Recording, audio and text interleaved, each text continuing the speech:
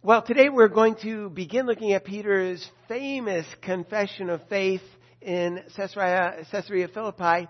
And this is part one. We need a couple weeks because you remember this is where, after saying such a good thing, he rebukes Jesus for saying that he's going to have to be betrayed and killed and get behind me, Satan, and all those things. It's really a very heavy little section of Scripture. So we're going to take a little time to look at that. And today just looking at the first part where Peter makes his great confession. And I provided the text for you there, Matthew 16. If you look at verse 13, it says, when Jesus came into the coasts, Mark 8:27 says, when he comes into the towns, the coast of Caesarea Philippi, by the way, on the roadside, as he was alone praying, his disciples were with him. He asked his disciples, saying, whom do men say that I, the Son of Man, am? And they said, some say that you are John the Baptist, some Elijah, some Jeremiah, or one of the old prophets is risen again. And he says unto them, but whom say ye, all of you, that I am? And Simon Peter answered and said, you are the Christ, the Son of the living God. So it's a great text of Scripture, and there's all kinds of moving parts here that are really important, not just in what we're looking at today, but in the next 2 weeks. Besides, it actually has, this passage actually has huge problems connected with it that are hard to explain and all those things. And so we want to make sure we give it plenty of time. It's a really great text. All right, so you see the first bullet point there. We're talking about the order of things, and Mark 7 and 8 are probably really close to the chronology when all this stuff happened and in what order. So we're looking at Mark 7 and 8, and it says, over a relatively short period of time, we see Jesus cross from the west side of the Sea of Galilee after visiting Tyre and Sidon farther west on the Mediterranean Sea to somewhere on the far east side of the Sea of Galilee, Decapolis, back to the west side near Magdala in the 9 o'clock position on the sea, and back to the north side in the 1 o'clock position on the sea where Bethsaida is, and then going 25 miles north by land to the northern border of Israel, way north, as far north as you can go, to Caesarea Philippi. That's 10 o'clock, then 3 o'clock, then 9 o'clock, then 1 o'clock. And that's where Jesus has been going back and forth in this little section of Mark 7 and 8. Back and forth, Jesus traveled across the 8-mile wide by 13-mile long Sea of Galilee and beyond. So it's not that big of a deal to cross the Sea of Galilee. I mean, people do it all the time. If you were on a Holy Land tour, undoubtedly you would do that and just cross. They always have the boats out there carrying the tourists back and forth, and then you can stop and have the special kind of fish that they serve that often were caught, as far as we know, even 2,000 years ago in the Sea of Galilee. So it's no big deal to cross it back and forth. But just notice that Jesus is busy, and he's always going back and forth. So here he is once again now at the northern part of the Sea of Galilee. You disembark, and then you walk north a long ways to get to Caesarea Philippi by land. All right. Then you see the second bullet point. Jesus' question, whom do men say that I, the Son of Man, am? And on that subject, Son of Man. Son of Man is Jesus' preferred title for himself. That's what he likes. You could call him the Son of God, and he'll do that in a moment, actually. But Jesus normally calls himself the Son of Man. That's the title that he chooses. And that is a term loaded with messianic connotations, since the term occurs in the messianic description of Daniel 7, verse 13. So when Daniel's talking about the end of time, he says, the Ancient of Days, God the Father, is sitting on the throne. And here the Son of Man comes to the Ancient of Days. So it's Messiah coming to God the Father. And once Daniel said that in Daniel chapter 7, that becomes then and there a favorite term for Messiah. And if you look at the literature of the intertestamental period, between Malachi and Matthew, they say Son of Man all the time when referring to Jesus. So to us, or to Messiah, to us, we would think, oh, Son of God, that's the big messianic term because he's the Son of God. Well, that is a messianic term. But the really big messianic term in his day would have been Son of Man, because everybody connected that with Daniel chapter 7, the end of the world, and Messiah comes and judges everybody and makes it all right again. So Son of Man is a huge messianic term, and that's the one that Jesus uses more than any other. The next bullet point there, ironically, the disciples mention no people, because the question is, who do people say that I am? The disciples mention no people who were suggesting that Jesus was the Messiah. That's really interesting. Who do they say I am? Well, some say you're John the Baptist, you're Elijah, maybe Jeremiah, one of the other prophets from old times, risen from the dead. And not one of them suggested, a lot of people think you're the Messiah. Nobody seems to suggest that, which is interesting. In parentheses there were some, like the two blind men in chapter 9 of Mark, and the Syrophoenician woman in chapter 15, who called Jesus the son of David. The truth, that's Matthew, I should have said, not Mark. The truth must have been still very unpopular. Nobody is calling him Messiah, or at least very few people. When they call him son of David, they're essentially calling him Messiah. But when asked, who do the people say that I am? Messiah doesn't come up, and all those other suggestions do. Now, the suggestions. These are all really interesting, I think, in the fourth bullet point there. People may have imagined that Jesus was one of the resurrected prophets because he had certain traits in common with them. Remember, in Elijah's case, resurrection was clearly predicted by Malachi 4:5 because Elijah was going to prepare the way. And Elijah had already been dead. He is in about 800 BC. Malachi is 400. So Elijah's been dead for 400 years. And Malachi says, well, Elijah will prepare the way for the Lord. Well, that would require resurrection. At any case, resurrection was clearly predicted in Elijah's situation, and several prophets of old were suggested for Jesus' earthly ministry as Jesus' real identity. So what did they suggest? Who do the people say that I am? The first hollow bullet. They might have wondered if Jesus was John the Baptist because Jesus was obviously a great prophet, and it was said of John that there had not risen a greater person than John the Baptist. Herod was afraid that this might be the case. So there was this buzz that maybe Jesus was John the Baptist returned from death. You could imagine that because John the Baptist was powerful, engaging. When people talked to John the Baptist, undoubtedly they had like butterflies in their stomach because he's such a powerful person to be around. And then they felt the same way about Jesus. So if they heard the one, they could imagine it's the same feeling, the same sort of power. And so maybe they thought Jesus was like John the Baptist. And certainly there were some, including Herod, who thought that. The second suggestion was that maybe he was Elijah. And the second hollow bullet there, they might have wondered if Jesus was Elijah because Elijah was a premier miracle-working prophet and because Elijah was prophesied to be the one who would escort the Messiah into the glorious age of the end times. Jesus was famous for his miracles, and the end times seemed to be near during his earthly ministry. So basically, everything you could say about Elijah could also be said about John the Baptist. Everything you say about John the Baptist could also be said about Elijah, except this one thing. John the Baptist did no miracles, and Elijah was famous for his miracles. So in the Old Testament, there were three great miracle eras. Moses, and he did miracles, the 10 plagues of Egypt and all of that.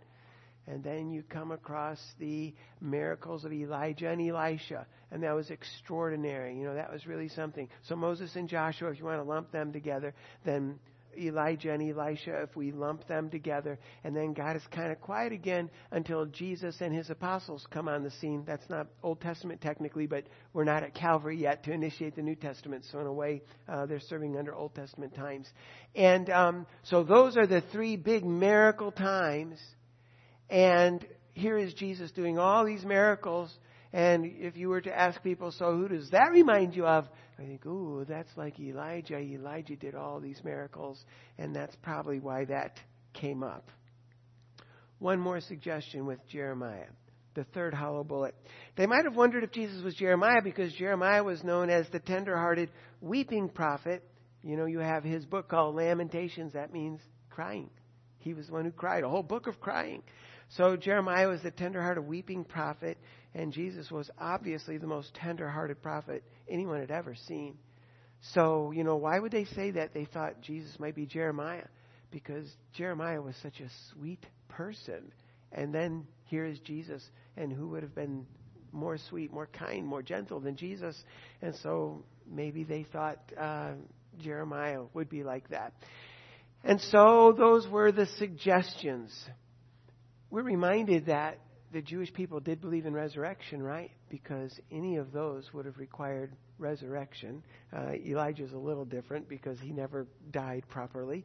But obviously there was no big problem in the Jewish mind of resurrection. It didn't come up all the time, but they didn't oppose resurrection either. And so we find the idea of resurrection here, and that's really interesting.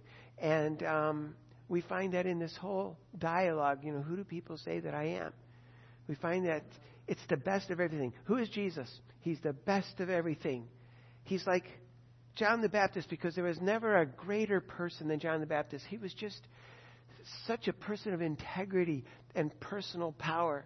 And so he's like, Jesus is like the best of everything. Like John the Baptist was so filled with integrity and courage and faith and power.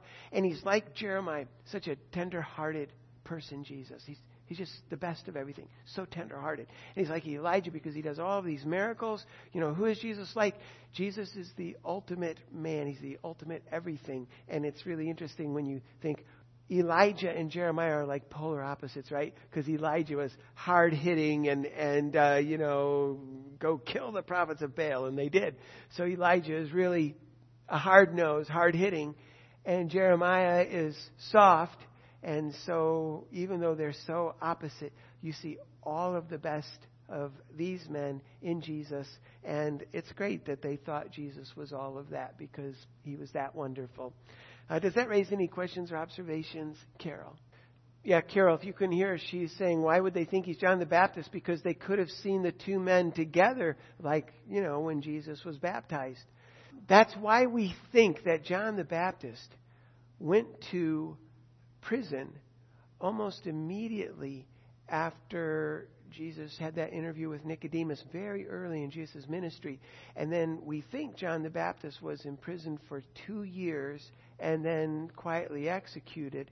So he had been out of circulation for a long time, and probably not that many people, particularly up in Galilee, probably not that many people had ever seen them together. And it's really interesting that Herod had not seen them together, because he's the one who wondered if Jesus might be John the Baptist risen from death.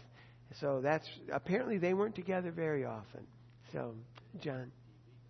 Yeah, that's right. They didn't have TV back then, so it wouldn't be necessarily obvious that they were together on those several occasions. Amy? Yeah, I've thought about that too. You wonder if they did that intentionally. As it turns out, Son of Man is also the way God addresses Ezekiel over and over again in the book of Ezekiel, so it's okay. But at a certain point, in the Jewish mind, you could be the son of a man, but in the Jewish way of thinking, that term Son of Man became loaded. Special connotations. Yeah. Okay, so one more solid bullet point right at the very bottom of that discussion. So Jesus says, well, who do you say? And remember, when you're reading in the old translation, whom do ye say? And ye is always plural, right? Ye will never be singular. And thou will never be plural. Thou is one, ye is two. So at least we have those advantages when we're reading the archaic English. But the question is, who do y'all say that I am? You plural. And Peter speaks for them all. Peter's the only one that answers, but he speaks for them all. And he says, you are the Christ, the Son of the living God. You are the Christ. And you see the solid bullet there. The Messiah is the one who would save his followers from their sins as well as from their enemies. And we know that from all these Bible prophecies. So when a fellow like Peter says, we've decided that you are Christos, that's the same as the word for Messiah. Never forget that when you see the word Christ, it's the same as Messiah. You can see the word Christen in Christ. That's when other denominations sprinkle a baby, he's christened. That's the word Christ, and it's the same as anointed. You can sprinkle a baby, or you can anoint him with water, or baptism water if you're in that denomination. Christ, christen, anoint, Messiah, all the same. The word Messiah means to anoint. He is the anointed one. Anointed meaning that he has been chosen and publicly, symbolically shown to be the chosen one with the anointing. So Messiah is the anointed one, and so is Christ. It's exactly the same. So when Peter says, you are the Christ, he's saying you are the Messiah. And for a Jewish person, Messiah is not just one who saves us from our sins, but it is there, of course. He is the one who also saves us from our enemies. And all of that comes through in all of the Messianic texts.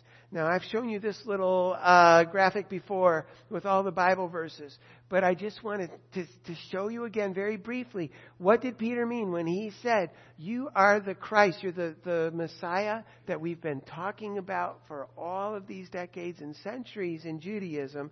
And so here's what they were expecting. Messiah would be a Jewish, and if you look at all of the bold and large font, a Jewish God-man because he is, from Micah 5, the governor whose goings forth are from everlasting. He's not a normal man.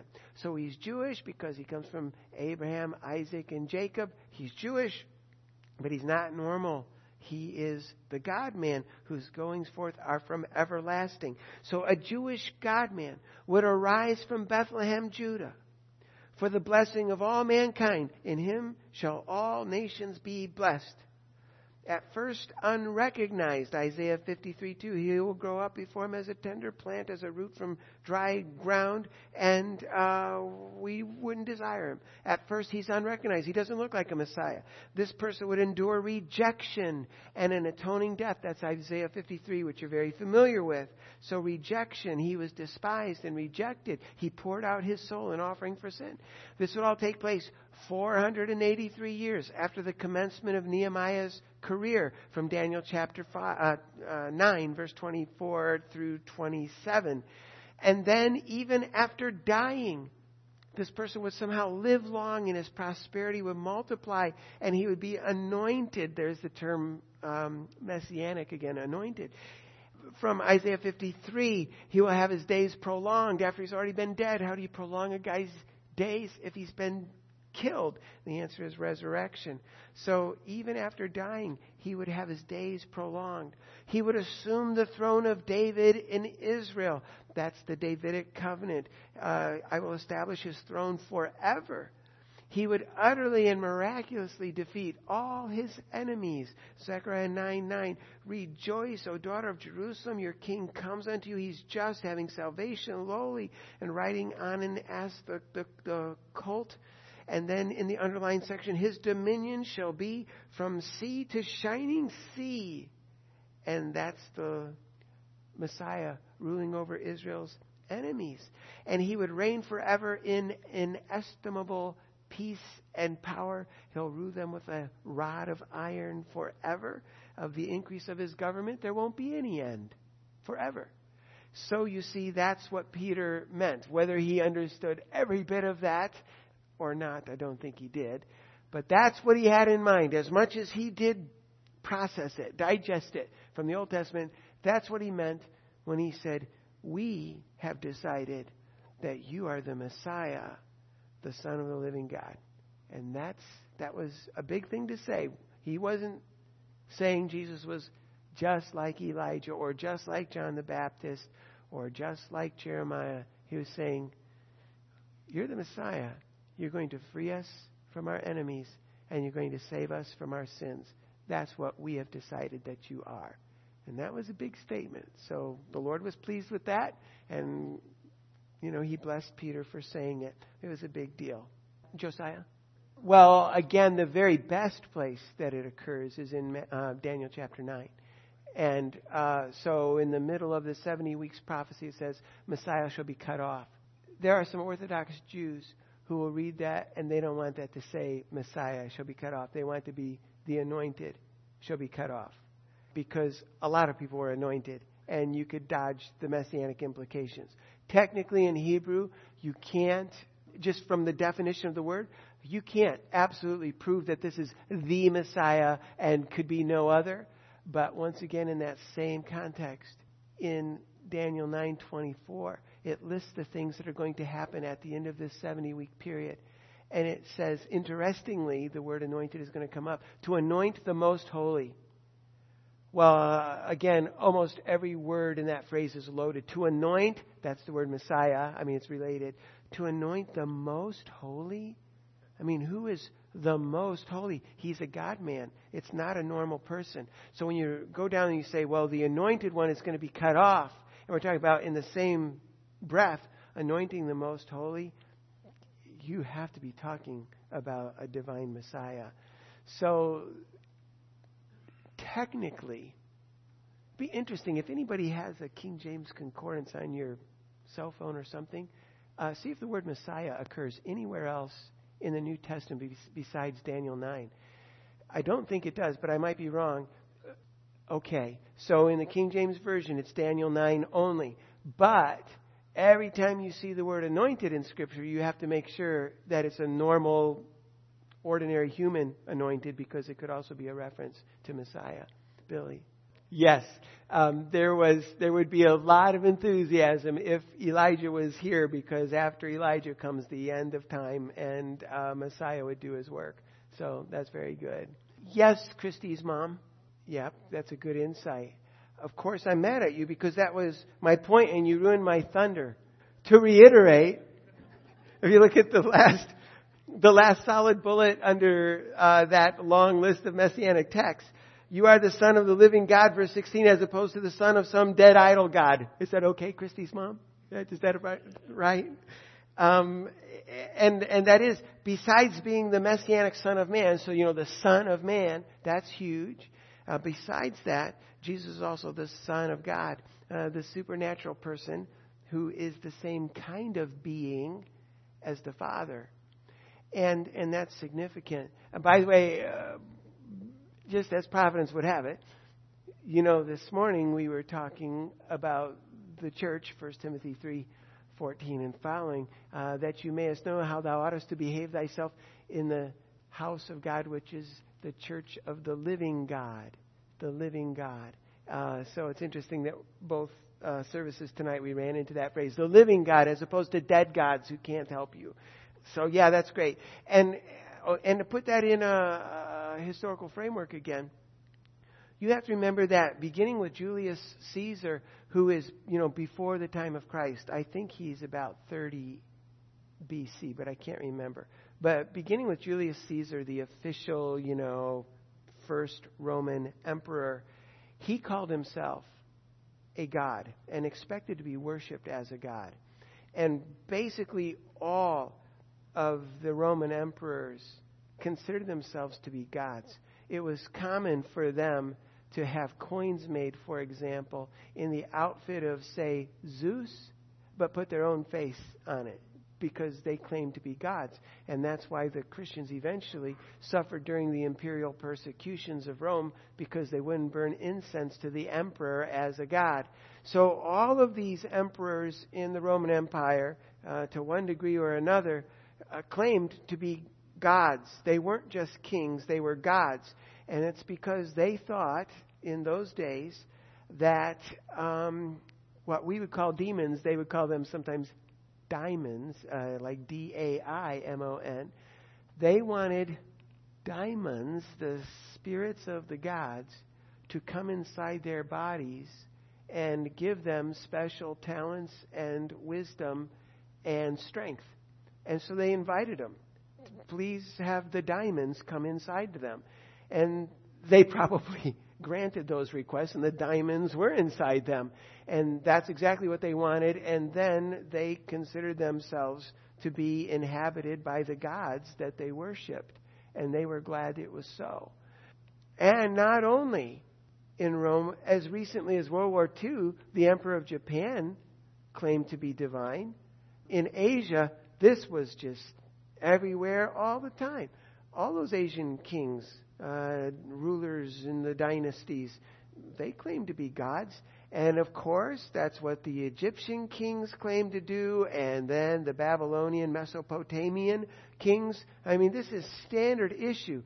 When a king comes on the scene in those days, he would claim to be a god, and oftentimes he would say, I am the son of a particular god. So when Jesus is told by Peter that they have come to believe that he's the Son of the living God, that is a big statement. They mean, we don't think you're a normal human being. We think you are the God-man. So, when you're talking to Jehovah's Witness friends and they say, well, it's not that big of a deal that Jesus is called the Son of the living God, because even Adam is called the Son of God in the Luke genealogy in the opening of the Gospel of Luke. And the angels are called sons of God, evidently, in the book of Job and Genesis. So it doesn't mean that much to say that he was the Son of God. So is Adam, Well, Adam never claimed to be a king. He never claimed to have supernatural powers, but Jesus did. And when a king in those days did miracles and allowed himself to be called the Son of God, he is saying, I am the same kind of being as the Father. If the Father were an angel, then Jesus could be an angel. But the Father is not an angel. The Father is God, the same kind of being. And Jesus was saying, I am the same kind of being as God the Father. Not an angel, not a human. I am the Son of the living God, and that is no small thing to say in the Roman Empire in those days. Does that raise any questions or observations? So you have two terms back to back in this text. He is the Son of Man. Whom do people say that I, the Son of Man, am? And you are the Christ, the Son of the living God. Son of Man, Son of God, side by side in the same dialogue. And I think that's very interesting. To make application, the little list we have at the bottom of page 127. That's a great question. One of the great things you can do in your Bible study at home is to ask yourself, who do I think that Jesus is? What is Jesus to me? If Jesus were to say, Dave, what do you say? Whom do you say that I am?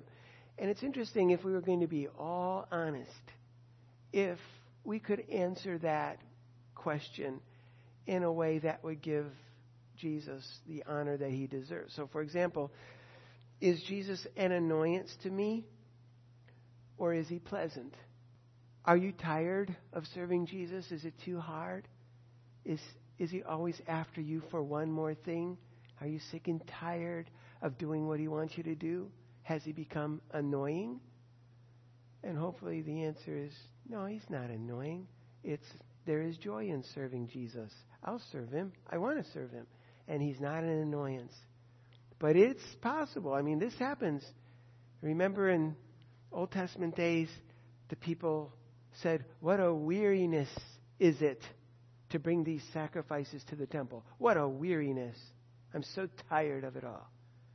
Well, are we tired of it? Is Jesus too much trouble? And hopefully if Jesus asks us in a weak moment when we're not feeling real good about being mistreated in ministry or working more hours than we hoped a certain thing would take in serving him, hopefully we'd say, no, Lord, you are not an annoyance. I'm glad to serve you. It's pleasant to serve you. It's what I want to do. And hopefully that would be your attitude. The next one there, is he a cruel master to me, or do I think he's merciful? Cruel, like, why is it that I have been diagnosed with this? That's just cruel. Is he cruel? Whom do men say that I am? Who do you say that I am? Well, I think you're kind of mean. I think you're not cutting me any slack. I think that maybe you're a little hard on Job and I think maybe you're a little hard on me. Who do you say that I am? And hopefully the answer would be, wonderful, merciful Savior. I think you're great. And if we're not careful, we might say the wrong thing there. We might allow our hearts to think the wrong thing there. The third one down. Who do you say that I am? Is Jesus an aloof celebrity to me, or is he warm and engaged? Is Jesus far away? I can't get to him. He never pays attention to me. I pray and nothing happens. I look for a break and I can't catch a break. He's like, I'm sure he's very nice, but he must be very busy and he never gets around to me. And here I stand. Is that what Jesus is to you? Is he a celebrity who really is too busy to be bothered? Or is he warm and engaged?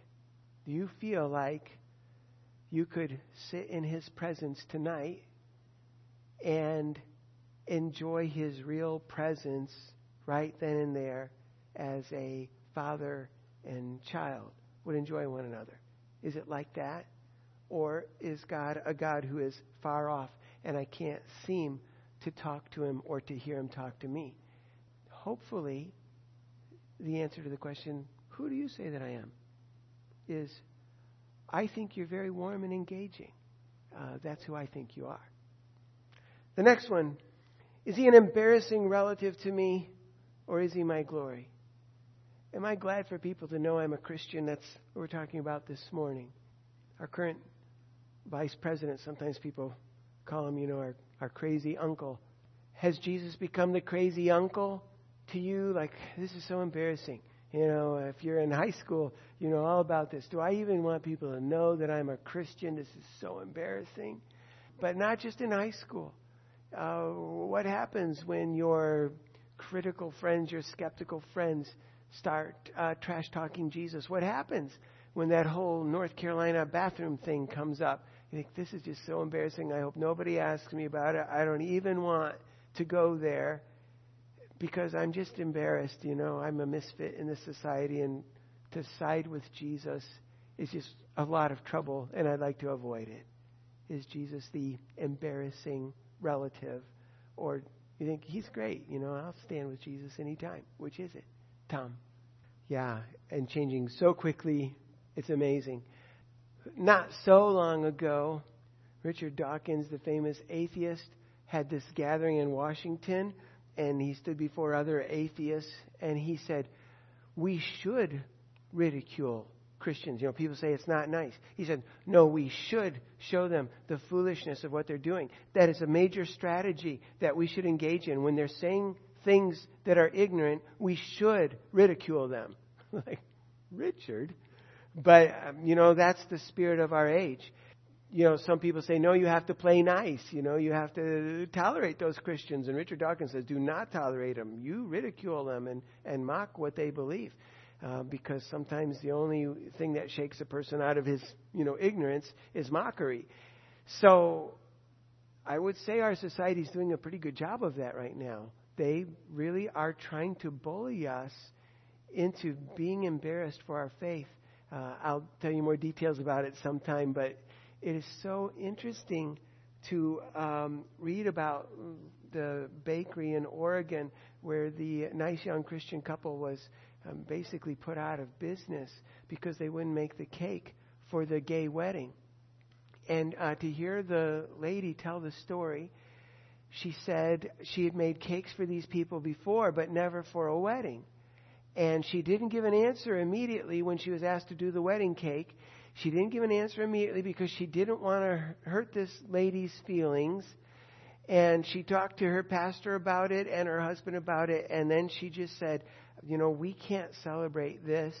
And so we don't feel comfortable making the cake. We have to decline.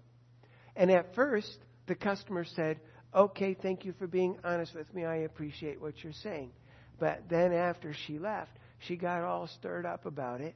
And the judge in Oregon gave them a $125,000 fine. And the judge said, well, you could also have been given a $500,000 fine, and I decided to make it $125,000. So, you should thank me. But basically, it put them out of business, and at this moment, they still haven't paid the fine. They're making an appeal so they don't have to. But the tremendous pressure, and our Christian leaders are caving in on this. If we talk about some of the mega churches in Southern California or whatever, they're saying we're not even going to touch this issue. It's never going to come up publicly because, it's just going to drive wedges, drive people away, make everybody mad at us. So you will never hear us talk about it in public. And, at some point, Jesus is our crazy uncle, and it's embarrassing, and we just have to avoid what he's telling us to do because it just gets us in too much trouble. So are we embarrassed? Are we ashamed of the gospel? And hopefully the answer is no, we're not ashamed. We love the Lord Jesus, and if he says this is wrong, then we'll say it's wrong. And if there's any shame that comes to us for taking that stand, then that's how it is. But even a lot of Christians now are caving in and saying, we're not going to talk about this, or when we talk about it, it's all going to be that the sin of homosexuality is the same to God as the sin of pinching your little brother. So we've all sinned equally, and we're not going to talk about pinching your little brother, and we're not going to talk about homosexuality. So let's just call it even. And that's the current vibe in a lot of Christian places. Josiah. Yeah, that's right. On the one hand, we don't have to be embarrassed by anything that Jesus says. On the other hand, we don't always have to find the most prickly things that we can find in the Bible and speak only about those. So hopefully, though, you're not ashamed of the gospel. Just stand with Jesus and you'll be fine. Who do you say that I am? And hopefully the answer is, we think you're wonderful. That's what we think. Is he optional in my moments, or is he necessary in my moments? Who do you say that I am? All the time, you'll hear people say, and in a way we all say it, and it's not entirely wrong depending on the context, but you'll hear people say things like, sometimes you just can't do it by yourself and you need the Lord to help you. The correct point of view is you can never do it by yourself, and you must always have the Lord to help you in every facet of your living. So, God is my co-pilot. Well, it's good to have a co-pilot sometimes because, you might be in over your head. And when you are, then you can call on God. That is not very biblical. Without me, you can do nothing. So, do you need God in your moments, or just, sometimes you have an emergency, and what are you going to do? In those times, you need God.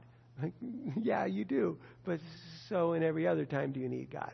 And so, which is he? Who do you say that I am? Optional or necessary? Who do you say that I am? Is his calling a dread to me, or his calling is energizing to me? Like, oh no, Jesus is going to ask me to go be a missionary in Africa, and I hate Africa, so I hope he never calls me to do that. Is his calling something you dread, or is his calling something you are excited about? And hopefully you're excited about it. If he calls you to do the next new thing, then I hope you're excited about it. Who do you say Jesus is? I think he's the one who calls me, and I think that's wonderful. Hopefully that's your attitude. What about his home? Who do you say that I am? You like my home? I was telling Teresa earlier today, there is a cure for old age already. It's just most people don't want to consider it. What about that? Heaven is good or heaven is bad? You want to go, you don't want to go. Which is it? And you think, well, as a last resort, if you're saying that I'm going to be in absolute physical pain and misery and deformed and dementia, then okay, I guess I'll go to heaven. I'll be with Jesus. Oh, rats. So is it like the last resort? Oh, no, I have to go to heaven where Jesus is. Or is it the place you really wish to be right now? And hopefully it's the place you wish to be right now. It's home. It's the wonderful place. And if Jesus were to say, well, who do you say that I am? The one that you want to be with? Like right now, physically, tangibly, you want to be with me, or no? And hopefully the answer would be, yeah, I want to do that right now. That sounds great.